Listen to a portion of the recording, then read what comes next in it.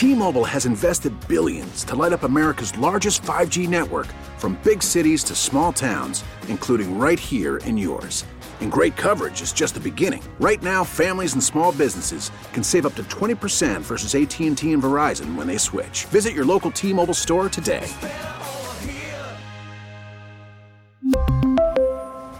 Plan savings with 3 lines of T-Mobile Essentials versus comparable available plans. Plan features and taxes and fees may vary.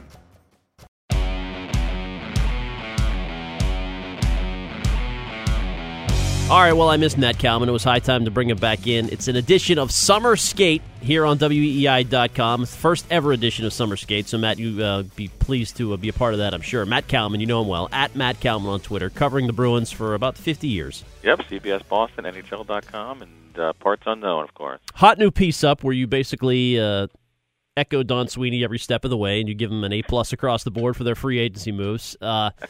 They really, I see the highlight package at Bruins.com. They put up the John Moore highlights and the Joakim Nordstrom highlights, the robust 30 seconds that those were. They really should have put up Anders Bjork and Ryan Donato highlights, shouldn't they have? Wasn't that the gist coming out of the weekend? Yes, exactly. I mean, they should put up Ryan Donato, Anders Bjork, Trent Frederick, Jack Studnicka, you name it. They should be showing those guys because that's what this is all about, I guess. In all honesty, I'm not saying the Bruins are in a bad spot necessarily. They've got a good team. We saw that last year. They were close. I mean, heck, you and I were sitting there during the after Game 1 of the Tampa series and talking about conference final hopes and maybe a trip to the Cup Finals. So they're obviously a good team. But this was a depressing Sunday if you're a Bruins fan, wasn't it? Particularly just from your two rivals getting better. Well, I mean, Tavares makes the Leafs a lot better, obviously, but they still have holes in defense, and then that's definitely a weakness of theirs. And the Bruins have been able to exploit that in the past. And when you look at the free agent list after Tavares, and with Carlson, John Carlson signing before he even got to market, there were no marquee names out there. I mean, what guy got signed yesterday for a reasonable amount of money that you would want to put on this Bruins team? Maybe a David Perron or a James Neal, but those are some pretty high prices to pay for guys in their 30s who could go south quickly, and you're not trying to lock up guys for too long at big money at this point when you're trying to build an organization. The David Backes thing clearly hinders them a little bit in that frame, and they don't want to make that mistake again. No, I mean, I guess you could throw Paul Stastny in the list or Van Riemsdyk, but actually we were kind of bashing Van Riemsdyk for his play at times during the Toronto series. The bigger deal, I think, was Tavares and Ryan McDonough's extension in Tampa. I mean, you got whacked by that Lightning team, and they're not going anywhere, at least for a little while. Yeah, but I mean, that McDonough deal, obviously that's a deal that Yzerman makes with the fact that he figures he's going to get maybe 3 good years out of Ryan McDonough, and then the second half of that's going to be an albatross on them. And, we don't know what the landscape will look like CBA-wise and salary cap-wise by then, but that's the type of deal that if the Bruins had made that, people would be jumping out of buildings because they'd be so annoyed with it. The fact that they'd be locking up a guy like that for so long. I mean, I don't think so. You think that? I don't know. I guess people were squawking about the term for John Moore, but that's different than Ryan McDonough. Yeah, well, that's just it. I mean, 5 years for John Moore at 2.75. I mean, you're out from under that pretty quickly. You're going to get 3 good years out of him at least, and then those back two, you might end up, trading him for a low pick or demoting him to the minors, and it's going to be negligible in the end. I mean, the McDonough deal for that money, that's going to be wrapped around them for quite a while, especially when you look at, again, Nikita Kucherov has to get paid at some point here, and he's been on a team-friendly deal for a while, and that's a big part of your team. I mean, the guy, was basically the MVP from start to finish last year, even though he didn't get, the consideration he should have gotten toward the end of the year because I think he got off such a great start. People got bored of just talking about him. But, that's one of the elite players in this league right now, and he's going to be looking for some big money on top of the other big money players they have. Well, let's rewind to a couple days ago when John Tavares fever had reached its pitch. Where it was, even getting talk with us on the morning show. That's how fair of a story it was. But I didn't expect the Bruins to be in on the conversation at all. The fact that they were, I guess, says something. Do you think they got a real legitimate shot at acquiring him? It appeared their meeting was the shortest. People were timing, the amount of time in Pat Brisson's office. Were they close to getting Tavares? Well, it was a really good process, instructional to have somebody else dive inside our own team, and we were thankful for the opportunity to present. They're Pat and his group and John himself were really good about it, and he was well prepared. And we felt we put our best foot forward, and it didn't fall our way. But again, to be in that situation is something that our group should be happy about, and it's probably a reflection on what we're trying to do and trying to accomplish. But I wish it had fallen our way. Well, as close as 6 teams, I would say. I mean, obviously they narrowed it down to that many. That there were other teams that maybe were on the radar, teams that thought, people that thought that the other teams might have gotten a shot at there, maybe like New Jersey or some other Western teams, but they were in the conversation. Let's face it, I don't put any stock in what the length of the meeting was. You bring Cam Neely and Don Sweeney and Bruce Cassidy out there, and you tell them what it's like to be a Bruin, and we don't know what kind of presentation they made so far. Nothing's really leaked about this, whether it was a video, whether it was, we know Patrice Bergeron also called. We don't know. Maybe some other players called, and the fact is... that seemed like their only hope to me, that they had Bergeron and those guys had a Team Canada connection. Right, well, that's just the way it works, right? And I think, Bruce Cassidy, let's face it, he has a reputation around the league, player-friendly coach, players love to play, not only for him because of his personality, but the style of play the Bruins are starting to institute here. And, you look at all those young guys, he mentioned yesterday signing with the Leafs how he was impressed that the Marlies had won the Calder Cup, and he was excited about some of the kids coming up. He had to be equally excited about the Bruins kids and the fact that, Charlie McAvoy is going to be here long term and all these other guys coming up. So they were definitely in the mix. And let's face it, when you're an original 6 team and you have the reputation the Bruins have, you're going to appeal to a guy like that. The guy has a good sense of history. We know how meticulous he is about knowledge and information. And clearly, he wasn't wowed because he's not from Boston. He's from Toronto. And I think that was the deciding factor here. Well, because it was such a public romance, I do wonder how David Krejci feels about this. And I'm not saying it was a done deal that he was going to be shipped, but I guess it was coming down to either he or Backes. Somebody had to be moved for them to fit him in. How do you think Krejci reacts to that? I think he's been dealing with that for maybe 3 or 4 years at this point, right? I mean, everyone wants Krejci out every season.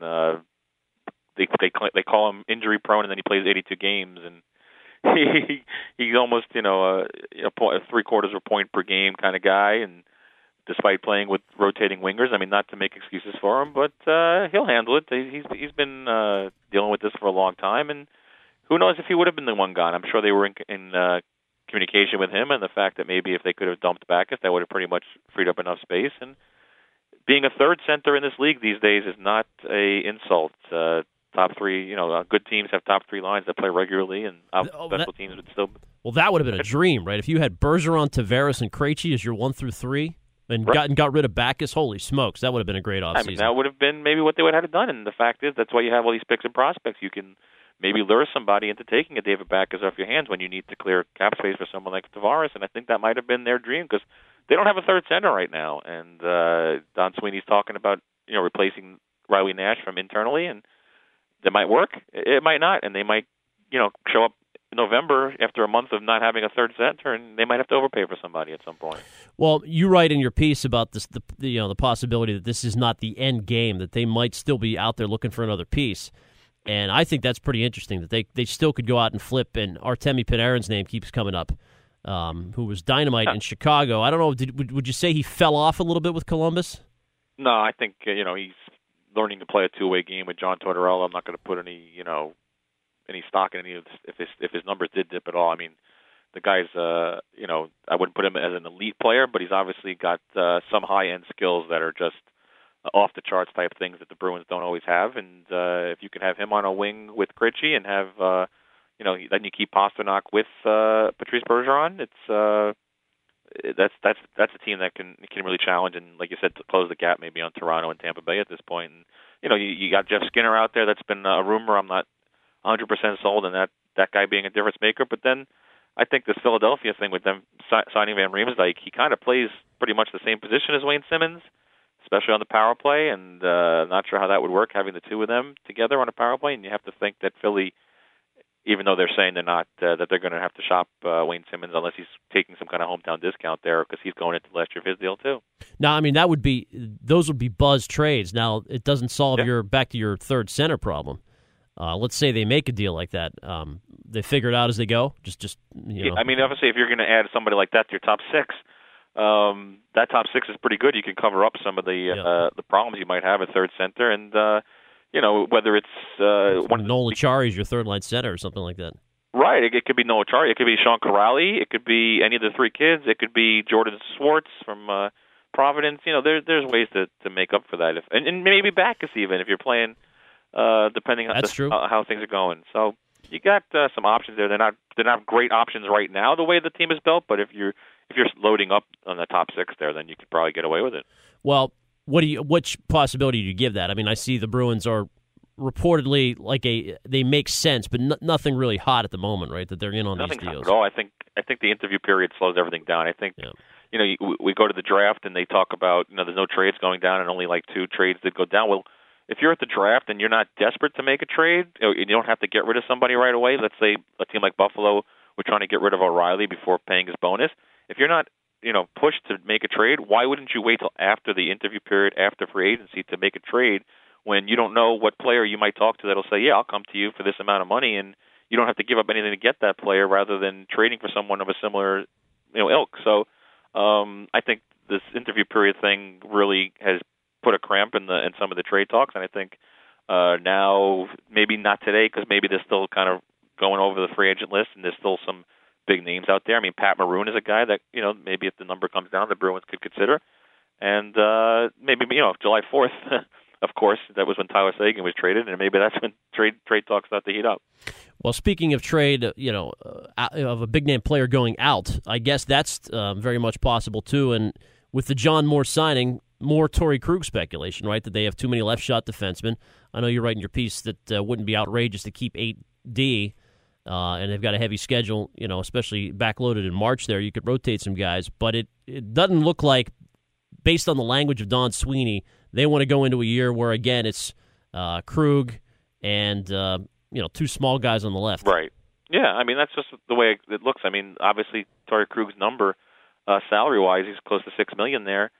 It's also hampering them. And if you're going to make a trade for a big-time talent up front, like a Panarin, you're going to have to probably part with a guy who's really valuable on this team, makes that power play go, and does so many great things in the room and on the ice. And I don't think they want to trade him, but I think they realize that what it might come down to if they're going to get that elite offensive talent. But by the same token, they might be looking at it as, we have some elite offensive talent here, and we might be able to get away with it. And I think that's the John Moore thing. I don't think is to replace Krug as much as it's to maybe take some heat off Grzelcyk. And I still hold that I might be proven wrong tomorrow. They might trade Krug and trade one other guy and only go with 60, but maybe you need 8D to survive these days. And the margins are going to be so slim now with Tampa and Toronto being such good teams now. You know how it goes now with this playoff structure. You can have the third best record in the conference and be third in your division. So it's not quite fair, and they know they don't want to sacrifice any games, and they know how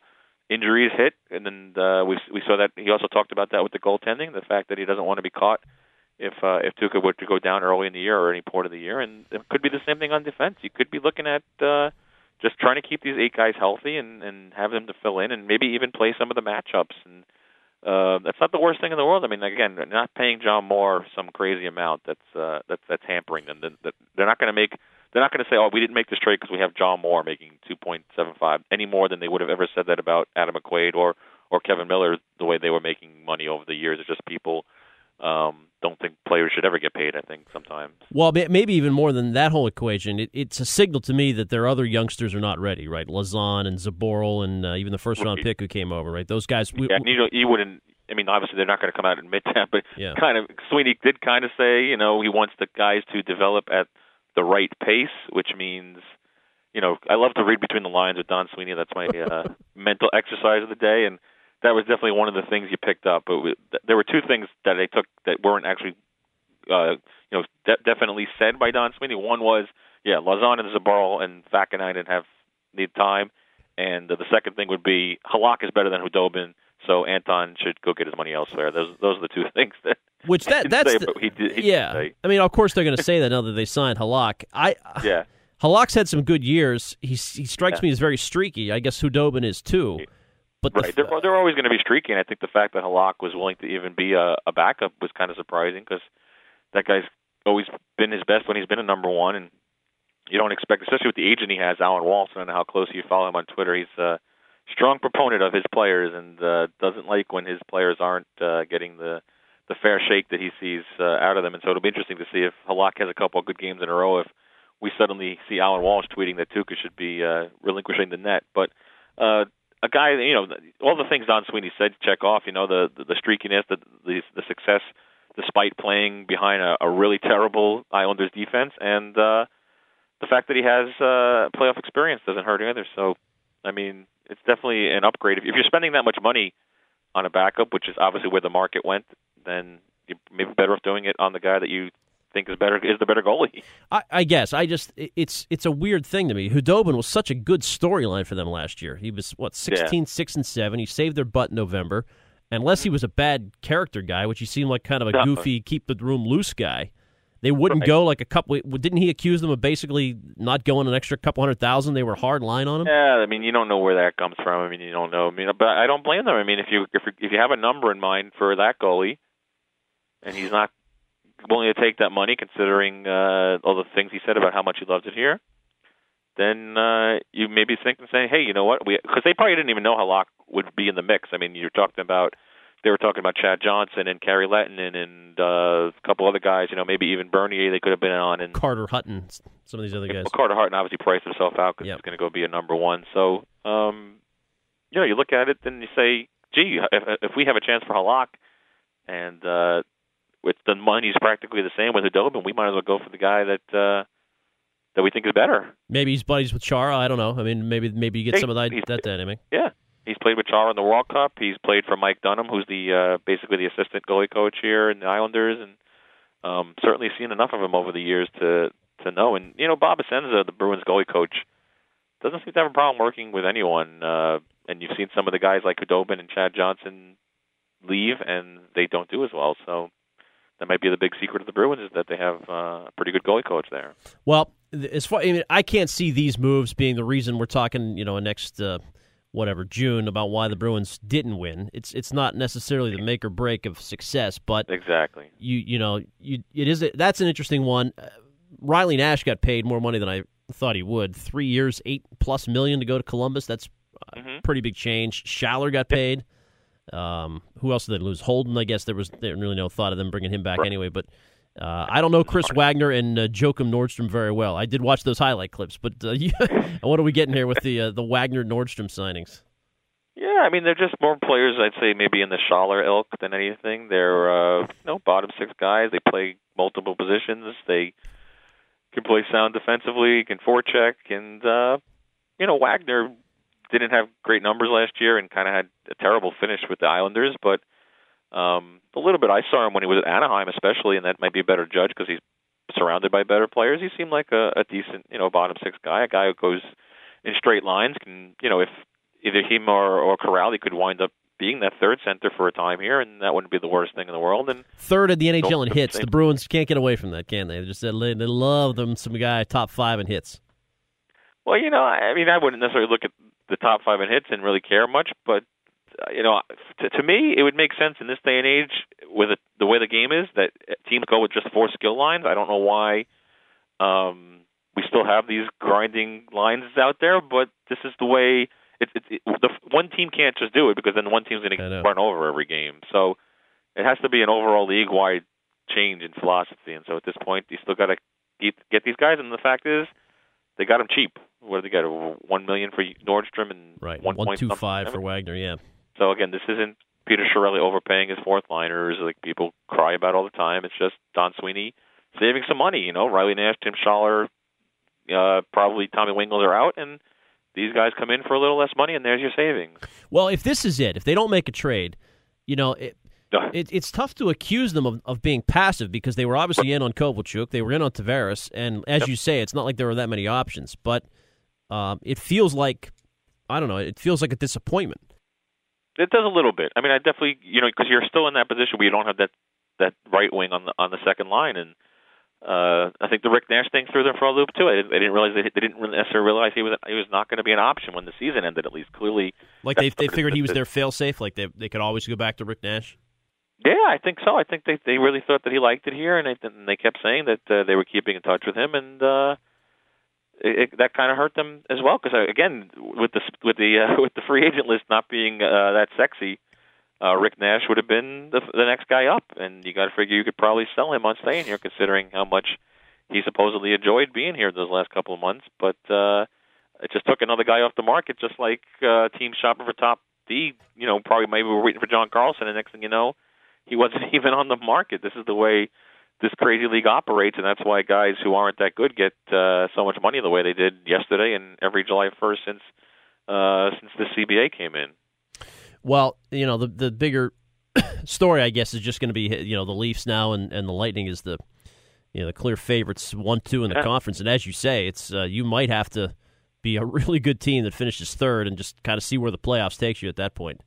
Exactly, it stinks, but the good thing is the rest of the division is kind of terrible. So you can pad up on stats on exploiting Montreal, Ottawa, Detroit, and Buffalo. There, I mean, it's the hell of it's 3 elite teams in the division, and then 4 probably lottery teams again. So you just got to make sure you get every point you can get off of those guys, and then see where the chips fall. And we'll see how Toronto goes. It might take a time for some chemistry there to form, and you're gonna have to find line mates for Matthews and Tavares. We don't know what Matthews is. You talked about what Krejci's reaction would have been. What do you think Matthews? I mean, he has to be embracing it a little bit, but he also has to be wondering about his contract. And don't tell me guys don't think about those things. If Tavares is making $11 million, what are they going to pay Matthews? What do they have left? And but he's due for a new big deal, I guess. Huh? He's going to be an free agent soon. And so is Nylander. So you got they've got some issues cap wise, and at the very least, upgrading their defense is not going to be easy, considering how much money they now have tied up in their top 6 forwards. If they give the right deals to Nylander and Matthews, what are you spending on defense at this point? And let's face it, that defense was not good enough to even get them past the first round, let alone make a long run. It wasn't, but for all of a sudden now Marlowe's your third center, or whoever they had it look like 2 top heavy lines until I guess Bozak was playing pretty well in that series for part of it, and even Plekanec. I don't know. They're loaded up front. I mean, no matter what you spin it, that's a great 1-2 punch at center. Matthews and Tavares, absolutely. You kidding? I mean, it might be the best in the league, but there's other aspects of the game. I mean, if that was just all you had to do to win a cup, anyone would do it, right? But if you're going to sit down and predict, you're not going to pick the Bruins to finish first or second, right? I mean, at this point, even with a Panarin trade, where would you pencil 1 through 3 now? Lightning, Leafs, Bruins? It would depend what they would par with the Panarin. I mean, the Bruins and the Leafs are kind of neck and neck. I mean, look at that. I just can't keep harping on the Toronto defense. And, a defense built on Morgan Rielly and Jake Gardiner, it just doesn't wow me. And even if you add that Dermott kid who looked pretty good in the playoffs, if you add him on a regular basis in the top 6, I mean, Zaitsev took a major step back last year. And, I guess if they're gonna play with the puck a lot and be in the offensive zone, it won't hurt them. But we'll see if they're able to defend anybody. All right, there you go. Kalman saying, "Don't despair." It just the major headlines to go from Tavares to John Moore. I think that it's you're not winning the PR day. Not that obviously determines who wins the cup many years. Well, luckily they don't have to win any PR battles because LeBron picked his team and the Celtics pick couldn't find an airplane, so you don't have to worry about the headlines. All right, Kalman, good stuff. Well, if the trade happens, maybe we'll revisit for a second edition of Summer Skate, but I've been missing some Bruins talk. So even with our K&C hockey talk last week, I had to get a little fix in, so I appreciate you coming on. Oh, no, thanks for having me. All right, buddy, talk soon.